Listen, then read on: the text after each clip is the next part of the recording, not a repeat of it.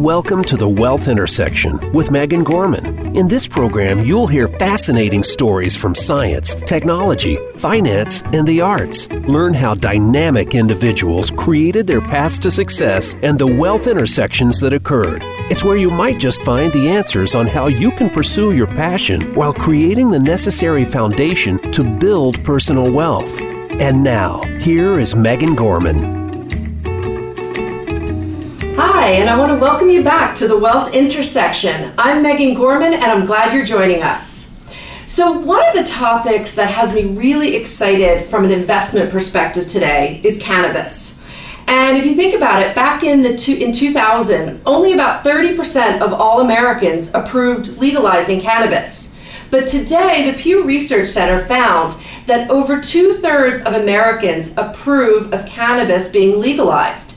And if you look at the demographics within it, most of the people who are supporting it are Gen Xers and millennials. And so one of the things that you're starting to hear is, should I add cannabis to my portfolio? And when you look at places like Robinhood, the online investing app, they would tell you that probably in the top 10 stocks that most millennials put in their portfolio, they're choosing cannabis. So what I would like to do today is have a discussion about cannabis, and I invited one of the biggest experts in the space.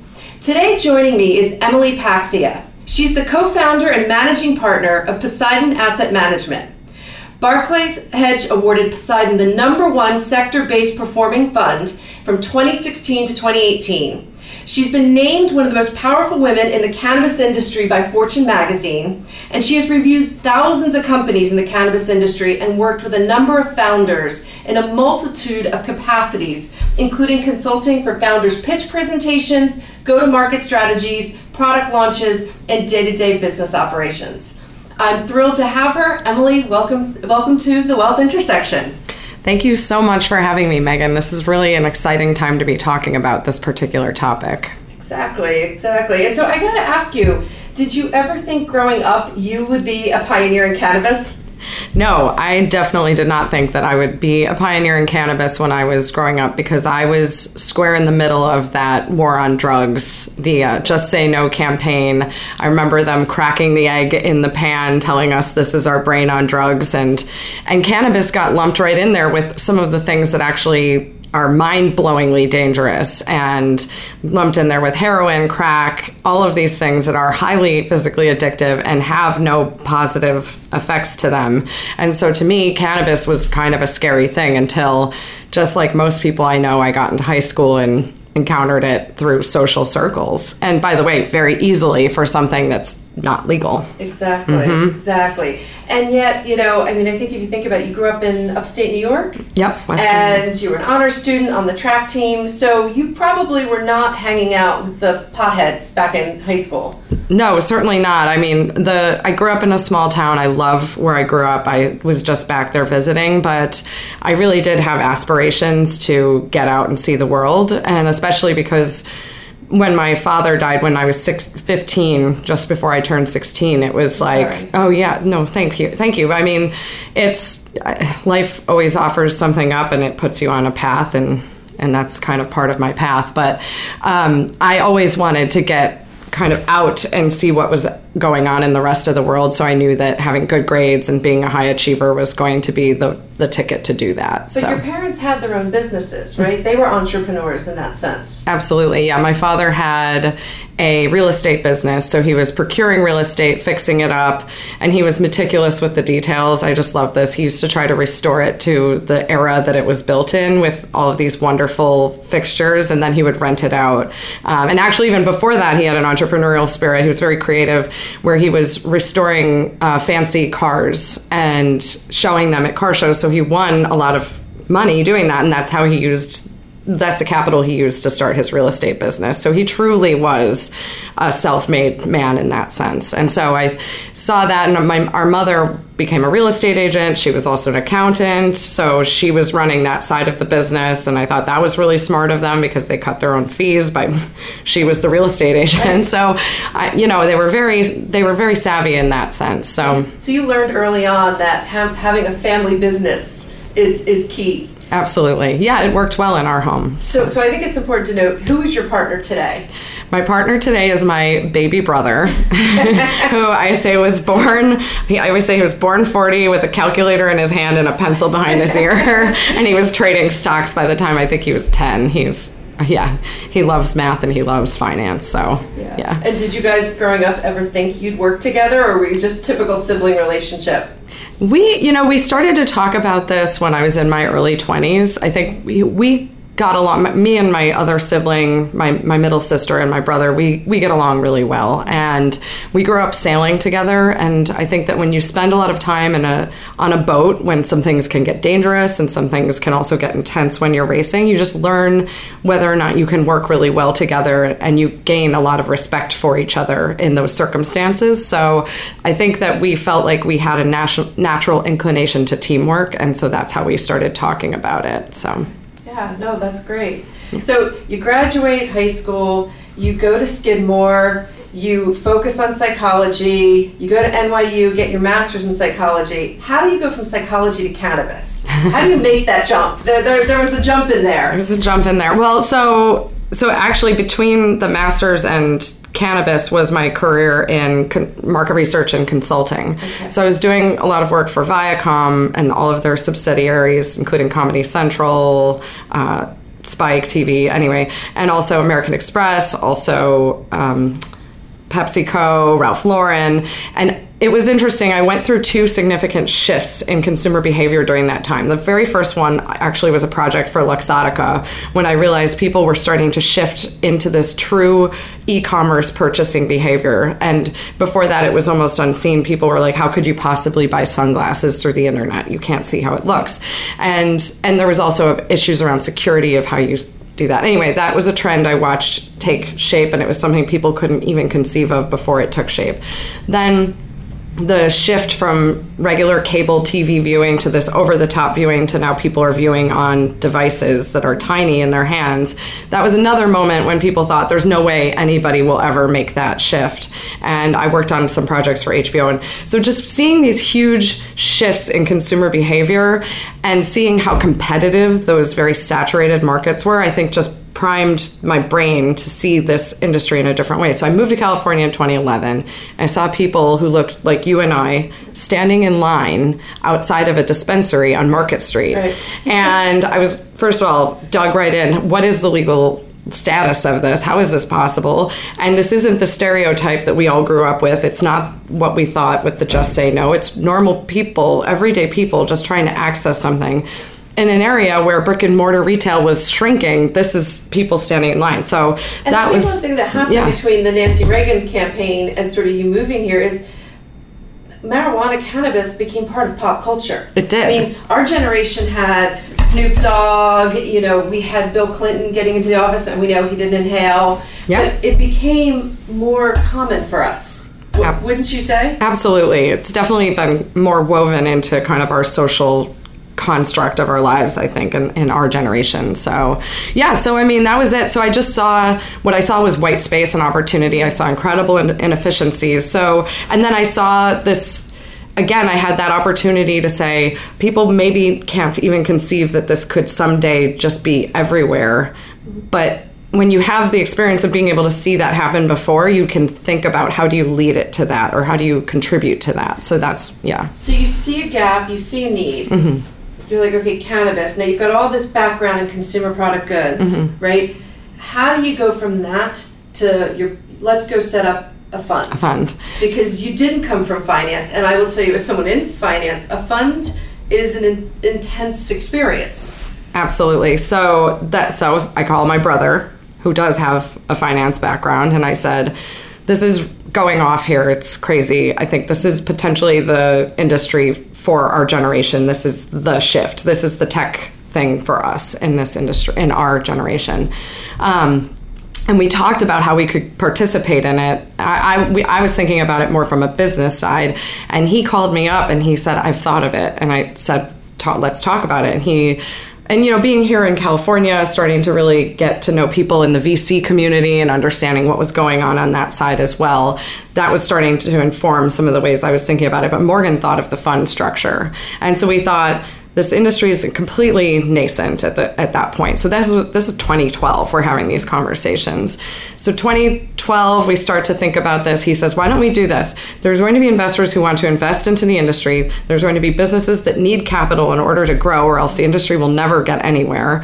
So why don't we create an actively managed fund structure? You can bring your background in terms of kind of qualitative research, business experience, working on growing and scaling products and launching products, brands, services, all those things. And I'll bring my financial acumen. And I said, I think that seems, why not? We're already in kind of crazy land conversation that we're going to get into the cannabis industry. Right. And so we started to dig in on it. And then we both really went for it, trying to find service providers. And believe it or not, that was incredibly difficult. We got Cole Freeman and Mallon's, a law firm here in San Francisco. They were the firm that took a chance on helping to form a cannabis fund. We got Opus Fund Services as our administrators. I want to say one thing about that. What people don't realize is when the word cannabis comes into the mix, people don't want to touch it. There's a lot of issues. So the fact that you got a law firm to help you, that was a big deal in the moment, I'm assuming. It was an enormous deal, and I'll never forget Bart for that. I feel like kudos to him, because I think it also was a boon to his practice. People saw their name in our documents, and I think that maybe they've found more people for that. And good for him for looking forward and thinking, no, they're just trying to create a formal structure around this. They're going to be audited. Well, that was another thing, finding an auditor, tax people. I mean, it was just really difficult back then, but one thing about this, I'm trying to understand, right? Because you guys were in your early 30s. Mm-hmm. I'm assuming you were early in your careers. I don't think you guys had probably huge cash reserves to dive into. You know, when we've talked to a couple other people, there's always moments in being an entrepreneur where you take a very calculated risk. Mm-hmm. How did you and your brother expect to pay the bills while you're paying law firms and you're trying to get this even up and running? How was that moment financially? I think that we both because of what happened with our parents, and they both passed away. We did not, by the way, inherit money. That was not how we did this. There was a small life insurance policy. That was our kind of little nest egg. But I think that we were so careful with our money through all that time. Even though I was making quite good money in my previous career, I was always kind of keeping it. I wasn't spending a lot of it. So I had a lot of savings that I had kind of accrued over that 10-year period. And we just took a really calculated approach to how we were going to do this. I mean, we had spreadsheets, we had our contribution of our own capital to it, and we ran it the way we would want our companies to run their businesses. So we were incredibly calculated about it.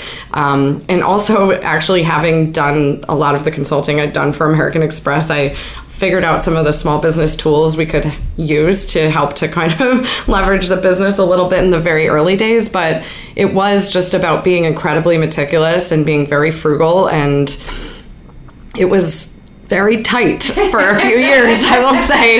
It was a humble beginning for this group. I have this one video of Morgan. We used to do these Airbnbs, and it would be one-bedroom Airbnb. This is a benefit of having a sibling for a business partner. Yeah. I would sleep on the couch usually because I'm smaller. He would get the bed, but he was always offering, but I was like, your legs are going to be hanging out. Anyway, there was this one place in Seattle. It was a heat wave. There was no air conditioning. It was absolute murder. And he's trying to get this futon open, this cheap futon open in this Airbnb from IKEA, and he couldn't get it to open, and as he gives it like a final push, the legs pop out from underneath it and the whole thing goes on the ground. So that's how we were able to afford this. Yeah, you're right. Doing this with a sibling helps. Yes, because I think when you're with a regular business partner starting a business, you're doing a delicate dance. Yes, but with a sibling, there's an intimacy and a fact that the relationship has to keep going. Yes, it has to. I think gave you a lot of benefits in the beginning. It did, and I think that the other reason we do appreciate our humble beginnings is truly like, I don't know, I've heard the phrase garage band hedge fund or whatever. Like, we really started it with just what we had, and it made us very disciplined. And I think that we also, because we went through that, we can understand where our founders are coming from in their startup life. And And in some regards, we hold them to that standard. You have to be scrappy in the beginning. And I mean, we have an ethos of that our investors always come first. We never, I know some fund managers get a bad rap for, passing through a lot of extra expenses. And we never wanted to do that because we were, first of all, a smaller fund. So we knew our investors would feel that more. And second of all, that's just not why we got into it. It wasn't so we could feed people and get on the gravy train. It was because we were building something. So that brings up, I think an important thing, because when people think of investing in cannabis, they think of the ETFs or the cannabis stocks. Can you sort of succinctly give us an understanding of how a fund actually invest in cannabis and the life cycle? Okay. So the first step is, I think you have to divide up the entire ecosystem into the subsectors of that industry that one is interested in investing in. That's exactly what we did. We said there's tech here, there's hardware here, there are service companies, there's the whole plant touching piece of it. And then we thought, are these interesting to us? Is this part of a portfolio construction that we feel like works together synergistically? And then we sought the founders, the people that always make the businesses work. And we found those companies in each of those subsectors. So I think that one of the things, when people first look at cannabis, they think you just invest in a grow or in a shop or in a brand. But there's so many other ways to participate in the infrastructure of this industry that have huge upside potential. So that's the way we think about it. In this particular portfolio, we had a carve out for public names on the capital markets. And then we had a big focus on the private side because it was still super early. And we still felt like that was where a lot of opportunity came from.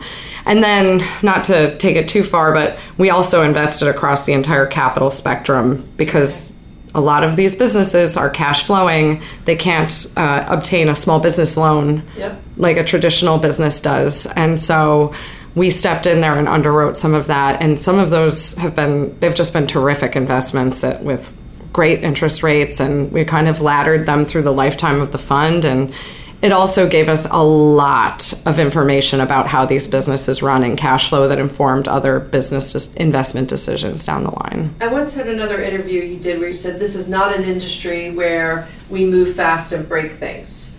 And as you explain it, to some degree, you could be talking about any industry from, alcohol to sunglasses. There's a ecosystem. Do most investors, because you're dealing in the high net worth space when you seek investors, are most of them excited about that, surprised by that is the way to approach it?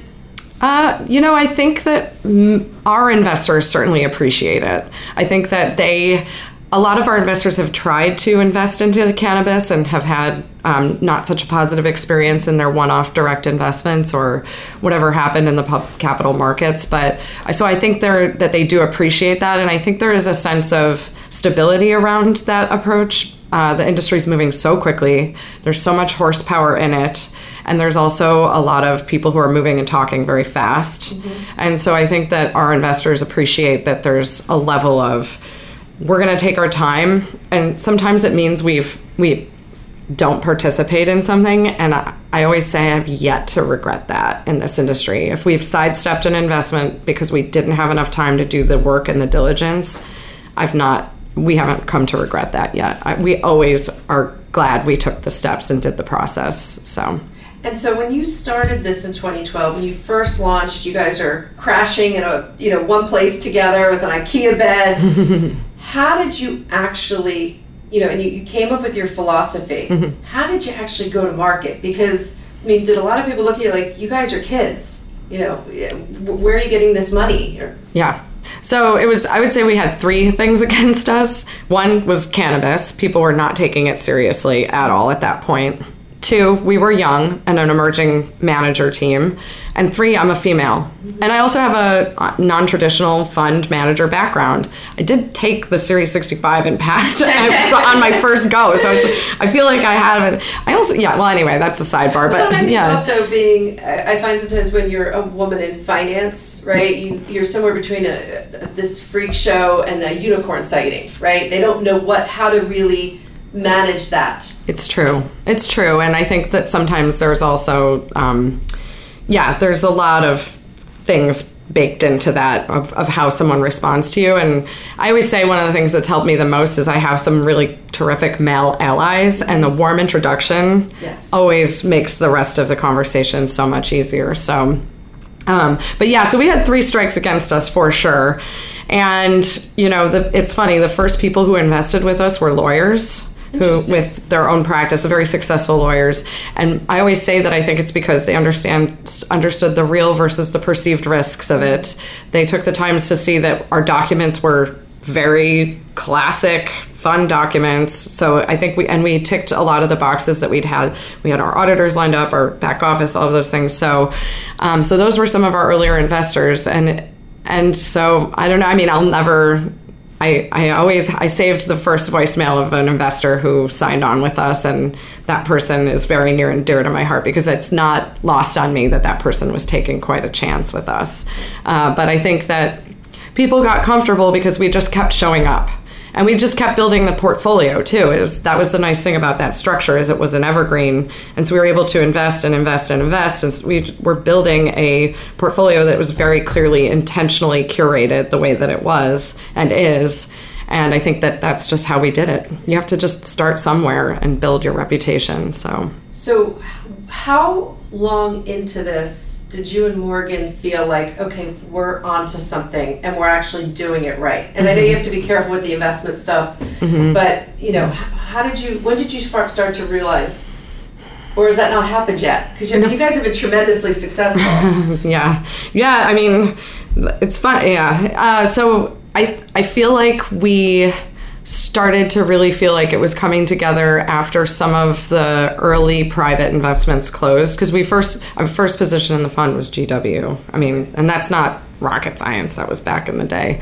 But it's, I think that after that we started to fill in with these private companies, and then starting to see how the private companies, when we made the warm introductions, that they were lifting each other up and accelerating their path to success. Those were moments when we thought, this is really working. And I have to be honest, it's every year we go to this trade show in Las Vegas. It's usually in November. This year it's in December, MJBizCon. And whenever I walk on the floor of that conference, I almost always feel like I might cry, just because when we first started, there were 300 people at that conference. There were 20,000 people last year. Oh my goodness. And and it moved from the Rio, which is kind of like not a great hotel. Old school Vegas. It's very old. Yeah, it's lovely. It's very nice. Very nice. Kitschy, yes, retro. Yes. It's lovely. I spent a lot of time there.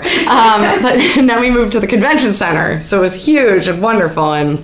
And it felt like this industry had arrived. And I feel like just seeing how our investment dollars translate into businesses growing, job creation, and things like that happening. And I think that just us continuing to be out there and then seeing a lot of investors now coming into the space and new funds forming, to me, that tells me that something must be working if there are people wanting to do it as well. So, yeah. And I think, I think the big question, I think, for a lot of people is this 1932 before Prohibition ends, right? Or are we, are we so far down the path that getting into cannabis, is it too late for most people? Oh, no, it's first of all, definitely not too late. It does require understanding where the right entry points are, and there's a lot to that, because I do think that some people who may have invested in some of the peaks of a lot of the public names last year are feeling that a little bit, but there are some companies that have traded all the way back down. They're trading at 1x or even below revenue for this year. So there's a lot of opportunity still left in this space, and especially on the private side. I mean, we have 33 states. There's 8, I think, on the ballot for the next election. So there's a lot of horsepower left in this space. And then there's, of course, the fact that the whole rest of the world is unlocking. Like, we've got things going on in Mexico, Colombia, Europe. It's very exciting. So it's still really early days. I think people can definitely get into it. But the nice thing about it is that the investment landscape has become much more structured.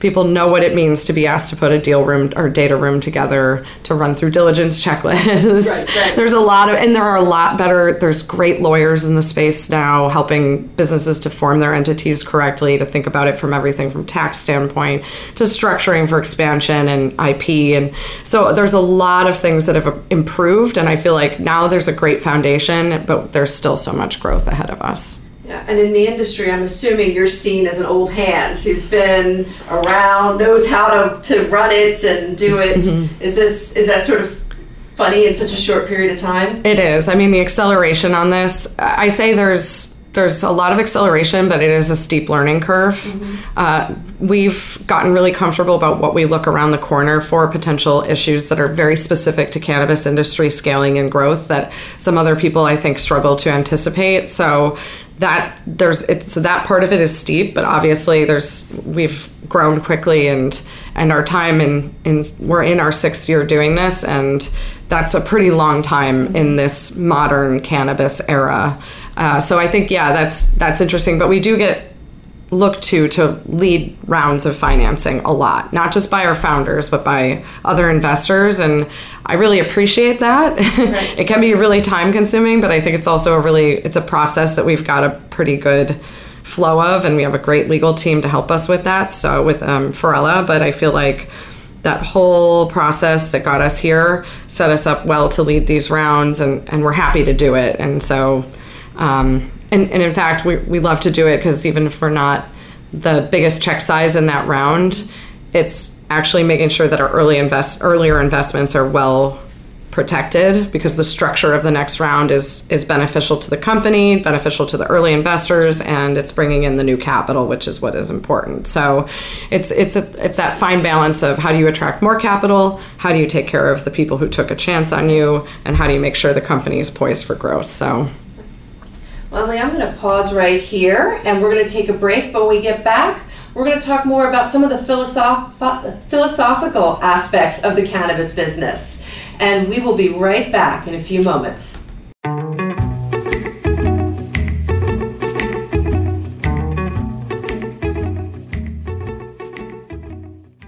Become our friend on Facebook. Post your thoughts about our shows and network on our timeline. Visit facebook.com/Voice America. Tune in to The Soul of Enterprise, Business in the Knowledge Economy, with co-hosts Ron Baker and Ed Kless. Ron and Ed will show you how to recognize that wealth is created by intellectual capital. It's all in the possibilities that we can create and that are created for us. These possibilities are destined to be discovered by human imagination and through the service of others, creating a brighter future for all of us. The Soul of Enterprise is heard live every Friday at 1 p.m. Pacific Time, 4 p.m. Eastern on the Voice America Business Channel, and simulcast at the same time on the Voice America Variety Channel. Many industries have been revolutionized by technology in the last decade. Books, music, TV, communications, and now it's happening to our money and the way we pay. Tune in to Breaking Banks with Brett King for a look at how technology and customer behavior will bring about more changes in banking in the next 10 years than in the last 200 years. Listen every Thursday at 3 p.m. Eastern Time, noon Pacific on Voice America Business Channel or on AM 1160 The Voice. You'll never look at your bank account the same again. There are many business podcasts out there, and they focus on the success stories, the top people in the fields, and what they're doing right now. But each of these people have a backstory, a ramp-up to how they got where they are today. Tune in to the Authentic Accountant Podcast with host Seth David and co-host Erica Ed. We'll compare the good times with the adverse, find out the beginning and the current state, and learn the building blocks along the way. Listen every week for new episodes on Voice America Business. 80% of judgment enforcement in the U.S. ends in failure. How can client judgments be collected in spite of that number? Listen for the Judgment Enforcement Hour with best-selling author and financial forensic research professional Joe Dickerson. Victims of fraud, Ponzi schemes, contract disputes, estate settlements, and more will hear about his approaches to getting the recoveries they need. And Joe's guests will educate you on how to outsmart the debtors. Listen live Wednesdays at 4 p.m. Pacific Time and 7 p.m. Eastern Time on Voice America Business. Have you friended us on Facebook yet? Why not? Just go to facebook.com/Voice America or search for the keywords Voice America. Once you are part of our Facebook network, you'll receive daily messages about what's happening with our shows, this week's featured guests, and new happenings at the Voice America Talk Radio Network. And you can add your voice to the always active discussions on our timeline. Just go to facebook.com/Voice America or search for Voice America.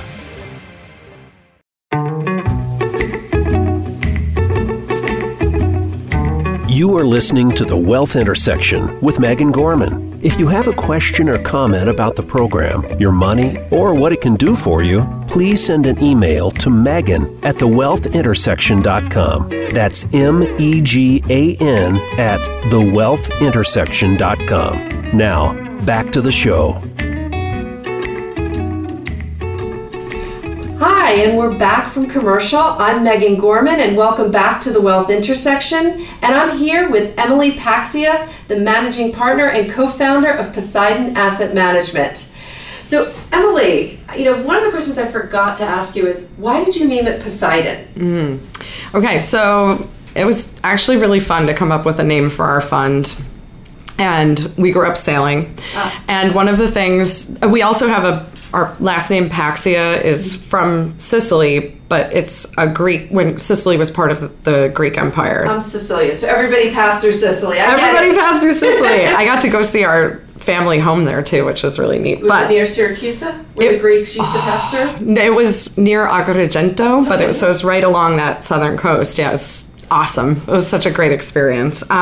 But anyway, so the Greek thing, the sailing thing, the way that Morgan and I think a lot about this is it is very much like sailboat racing or sailing in general, which is investing means you have to be very attuned to what is happening to the conditions around you, and you have to monitor and adjust very carefully and appropriately, because otherwise if you overreact, it could be catastrophic. If you don't react, it could be catastrophic. So it's a lot of unknown variables, and you have to figure out how to kind of harness all of that information and use it to keep things moving forward. So we felt like Poseidon, a very powerful name, and something kind of to pay homage to in our tradition, in our family tradition, and in the way we think about investing. And then the names of our fund came from the goddess of the harvest. So it was yes. That's great. No, it's a good story. Thank you. So I think one of the things I want to talk about in this segment is the future. And there's an article out right now with Vanity Fair, I don't know if you saw it, about cannabis. And it talks about, it's actually, the title of the article is, why the pothead crowd thinks legalization of the plant might be a bad idea.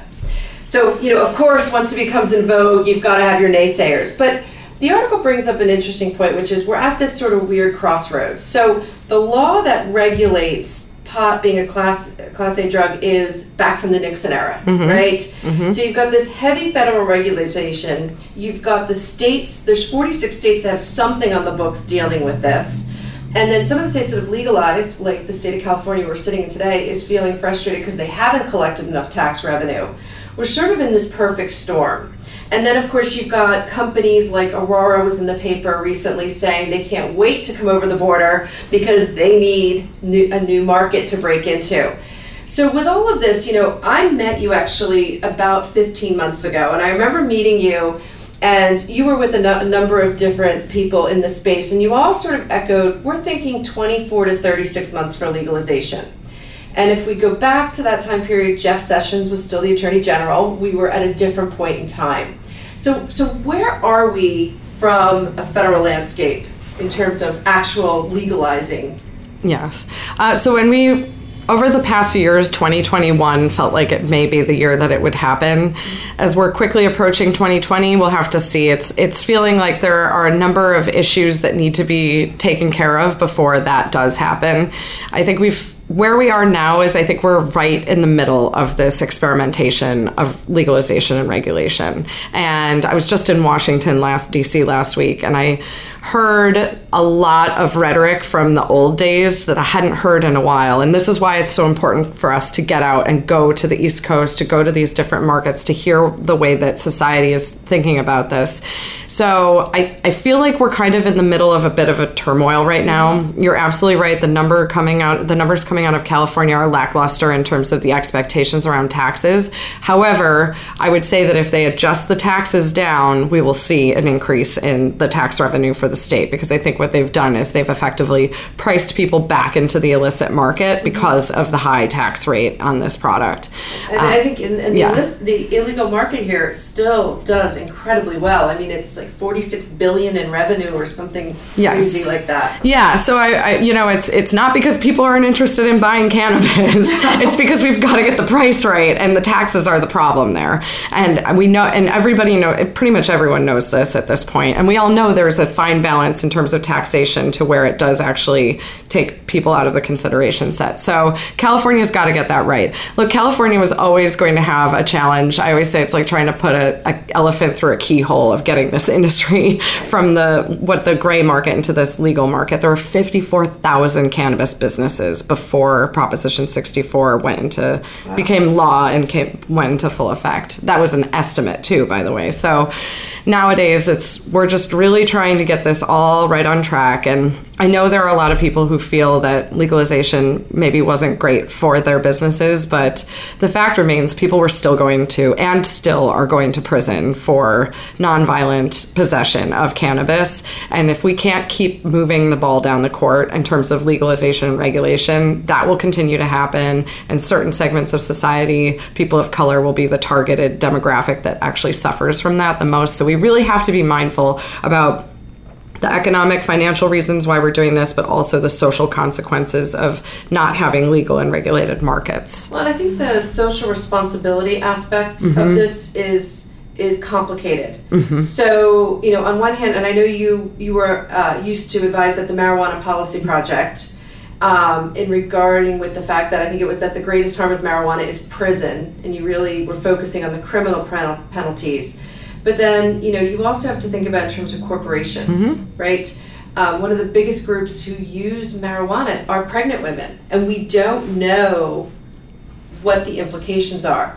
So from a social responsibility standpoint, what are some of the top priorities that companies and people in the industry and just the general public need to be aware of? Yeah, so first and foremost, I think that corporate social responsibility should really focus on how do we educate and inform people about how to integrate cannabis into their lives. If they want to have cannabis as a part of their lives, how can they do this in a way that's safe and effective?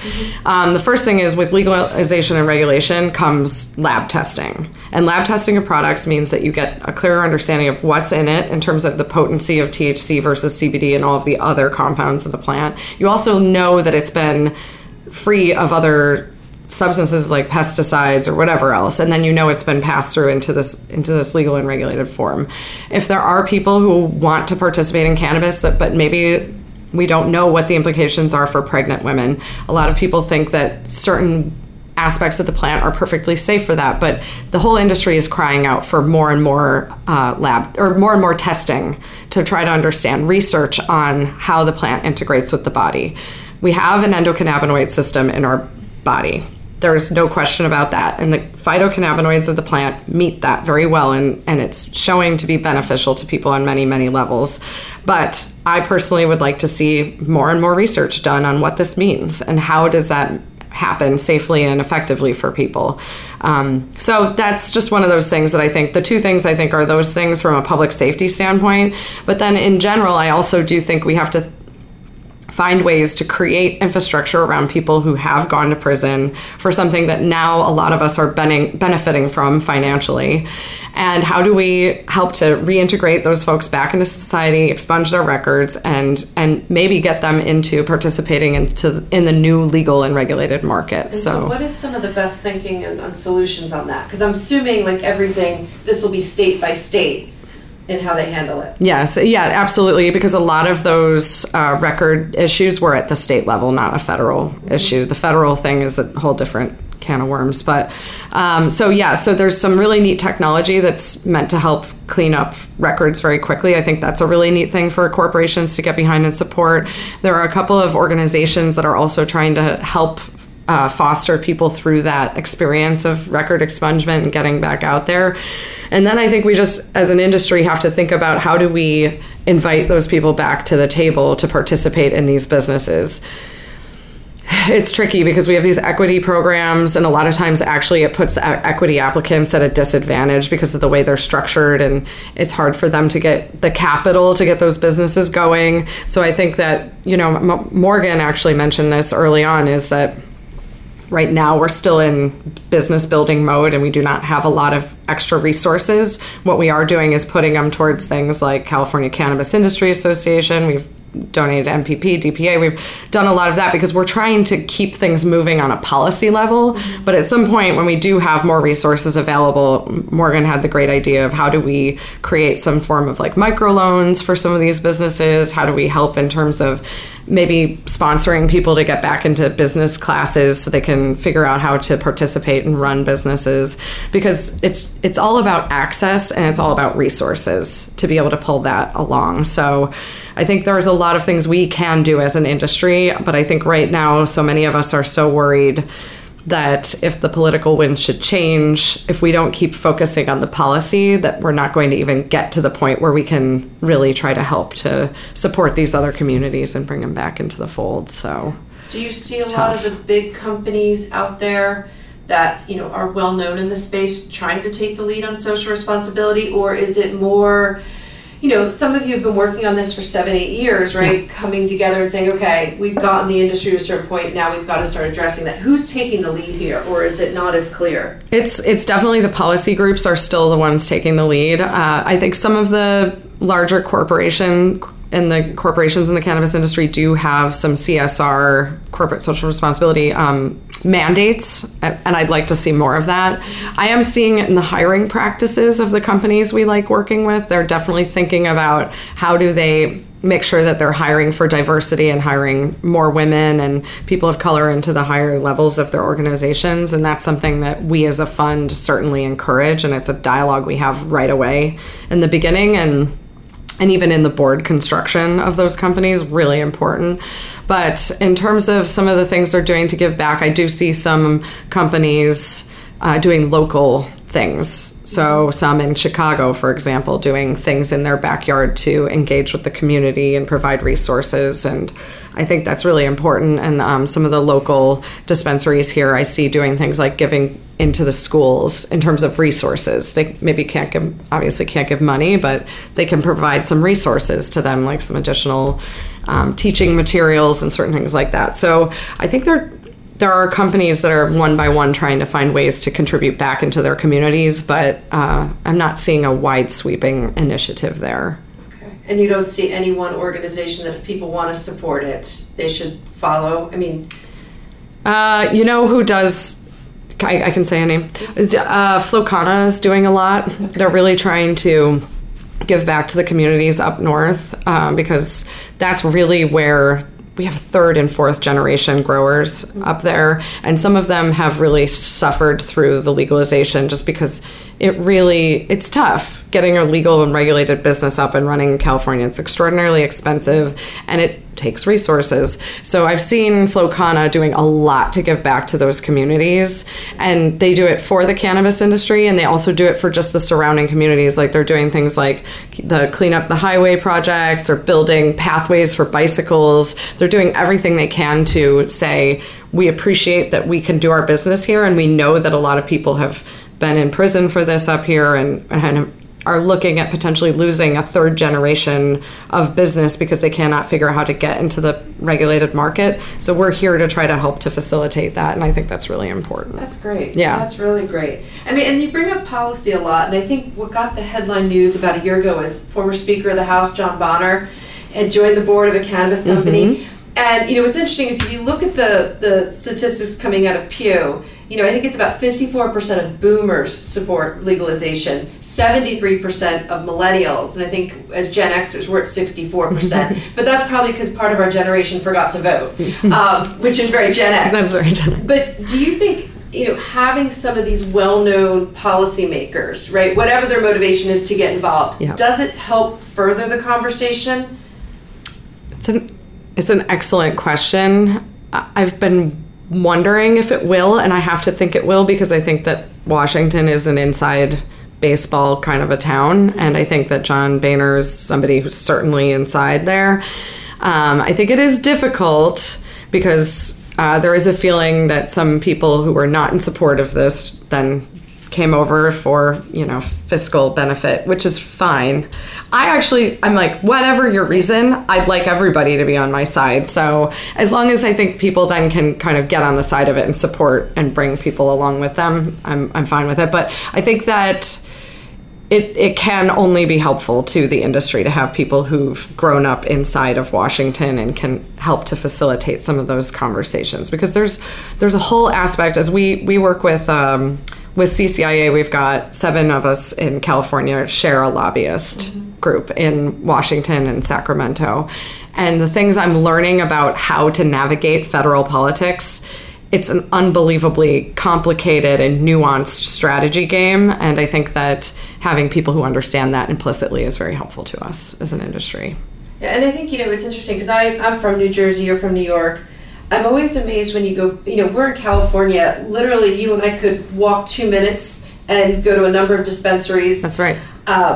When you go back east, it's a very different feeling. All of a sudden we become Puritans again. People are like, oh, wow, cannabis? Like, you would want to invest in that? Like, you've been in a dispensary? Do you see that sort of juxtaposition as you go around the country between attitudes out here and attitudes back east? And I'm assuming in the Midwest it's even more conservative. 100%. It's super different, and it even depends town to town. But so we invest in Massachusetts, and that state still has dry counties. Yes. So they're from an alcohol perspective. So I always think about what happened with Prohibition in the patchwork way that it still exists today. It's actually amazing. But so I think that's why a lot of the patience that we have, because we're able to look at what happened with that and know it'll probably be that way with this. But I met a person in DC last week, and she's a very well-educated person, and I could feel her viscerally cool towards me when she found out what I do. and later on I found out it's her impression that I want the kids to be smoking marijuana. And I'm like, wow, the message really isn't getting out as universally as we all think it is here in California. That's the opposite of what I want. Like, as I said in the beginning, when I was in high school, cannabis was not hard to come by. No, not at all. And it still isn't, but if we can really get these legal, but it was hard to get alcohol, yes, which was a legal and regulated product. Yes. Same thing with cigarettes to some extent. There was always an 18-year-old who was able to buy them back then. And they had machines everywhere. They did have machines. That's true, too. Made it accessible. That's a good point. Yeah, and I was never a smoker because I had asthma, so it was just not even relevant to me. But I that for me is, it's like every time I travel to another area and I see something like that, it's like crystallizes in that moment why we have to keep informing and educating and making clear what we're trying to get at with this, not what we're doing, which is, I certainly do not want teenagers and people underage to be consuming cannabis. But mostly I want, if anybody's going to access it, I want it to be safe and healthy, or not infused with pesticides, or what we've seen with some of these vape things with some of the fillers that are being used in the illicit market. So yeah, it's interesting. When I tell East Coasters when they come out, I'm like, go to a dispensary when you're here, because a lot of the dispensary experiences are like going to an Apple store, where there's an iPad on the table and they're able to show you the chemical compounds, and it's a very curated experience. It's very akin to going to a winery, right? In a very different way. That's right. One other to that point too. So I did dialogue with this lady, and she was very nice. She shared her opinions with me strongly, and she said, "I'm just so worried because it's just so potent now." And one of the things that I always try to spread the word about is that the potency thing is because of the illegal nature of it. Right. So people are trying to get the best bang for their buck and go with the highest potency products. This market in California, I don't know if you've seen the trend, but one of the fastest growing trends is lower THC products. And it's largely because women are starting to drive the purchasing decisions in this new and more mature market in terms of that. So I think that actually that's a trend, and I'm hoping we'll be getting the data out of Headset, as it goes in the real time, and we'll be able to see that this is really a trend that it's like, I want to take that to the East Coast and say, look, when a market matures, it actually moves away from that. That's the low-hanging fruit, the high-potency crowd. But there's a lot to be done on this lower potency side, and I think it's really neat. I always remember the first time I went into a dispensary and the gentleman asked me, what was I looking to feel like? Did I just want to be mellow, or did I want to melt into the couch, and the range in between? And he knew how apprehensive I was, and he was like, okay, we're gonna he was very clear, this is not something crazy you're going to be doing. That's great. So, I'm glad to hear that. That's important. Well, and I went to also look, because there's creams and there's products that are so interesting in these dispensaries. It's true. So I want to talk about you and your wealth journey. Are you just this has been an exciting 7 years, right? Is the goal to be a pioneer in cannabis and this icon in it? Is it to continue to grow in the investment space? Where are you going with this? From the beginning, our goal has been to be a conduit for investors to be able to access the industry in a actively managed portfolio, and by doing so, building great businesses. And it's our belief that if we invest in integrity companies that are focused on the long view, that we will have contributed to the building of the next great American industry.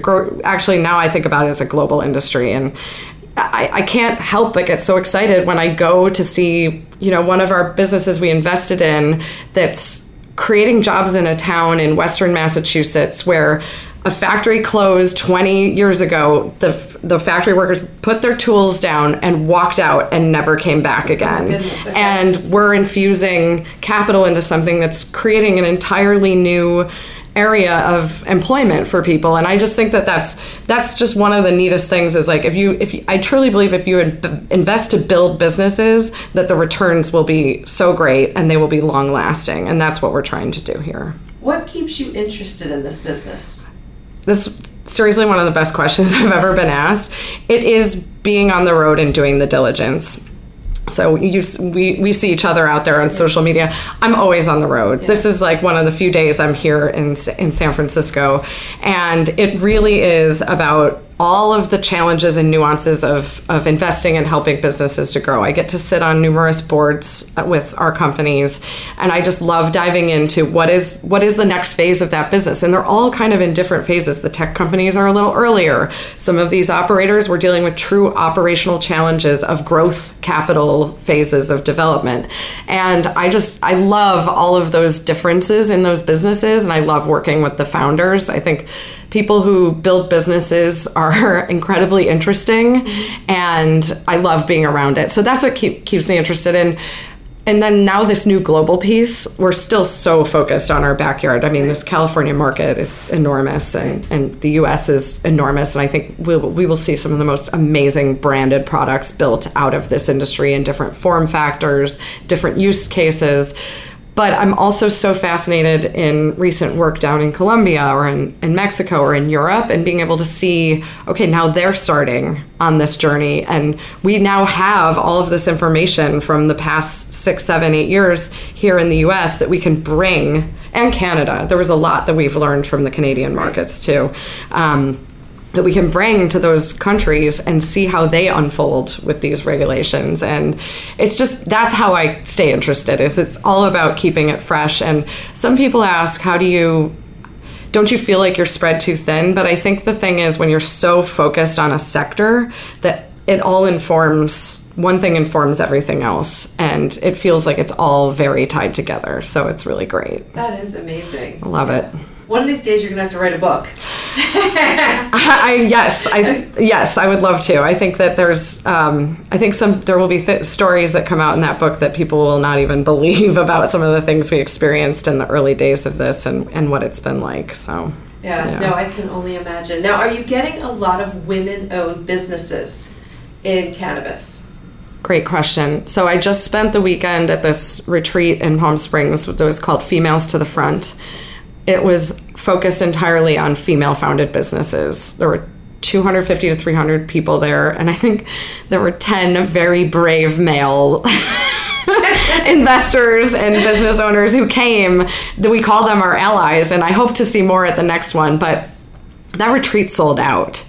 It was like women are trying to stay relevant in this conversation. It had been a pretty good mix of male and female business owners, and we've seen a lot of men of influence coming into the industry, a lot of as I was mentioning earlier, resources, connections, a lot of money coming in on that level.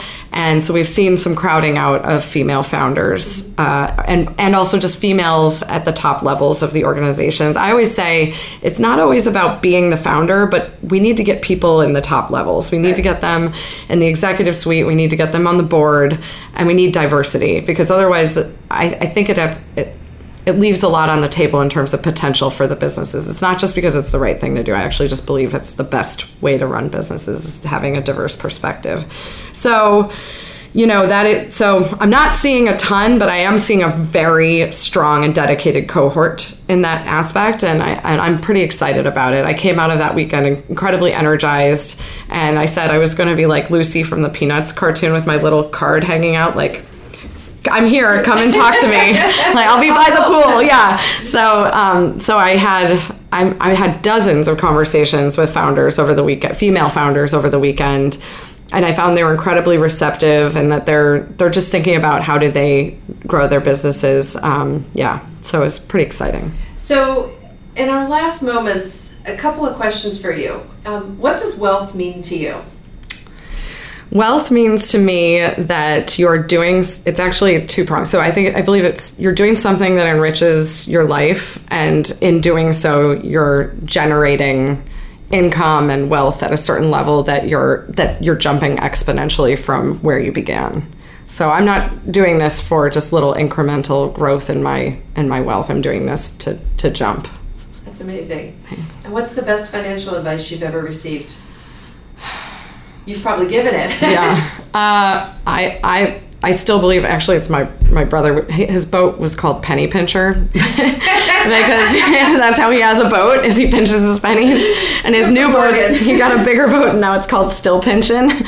But he just always said, just know your numbers and stay frugal. And I believe that's served us very well. And that was definitely something that was just ingrained behaviorally in our family. And I think that we'll always be pinch your pennies. Yeah. So at the beginning of the hour, you shared that, about your dad launching a business and your mom working for him. What would they say today if they knew about Poseidon and all that you and Morgan are doing and sort of being pioneers?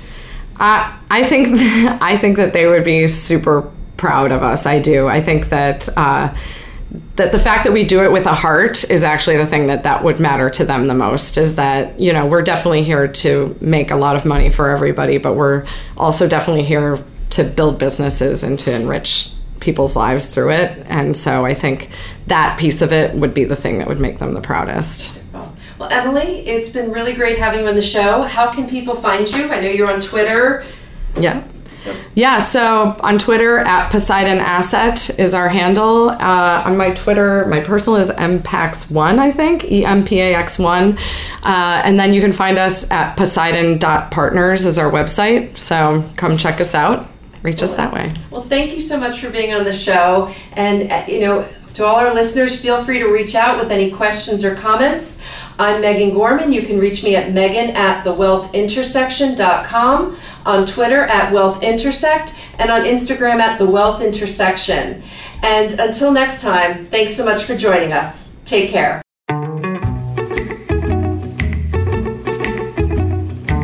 Thanks so much for tuning in to The Wealth Intersection. Megan Gorman will be back with another program next Monday at 4 p.m. Eastern Time and 1 p.m. Pacific Time on the Voice America Business Channel. We hope you'll join us then.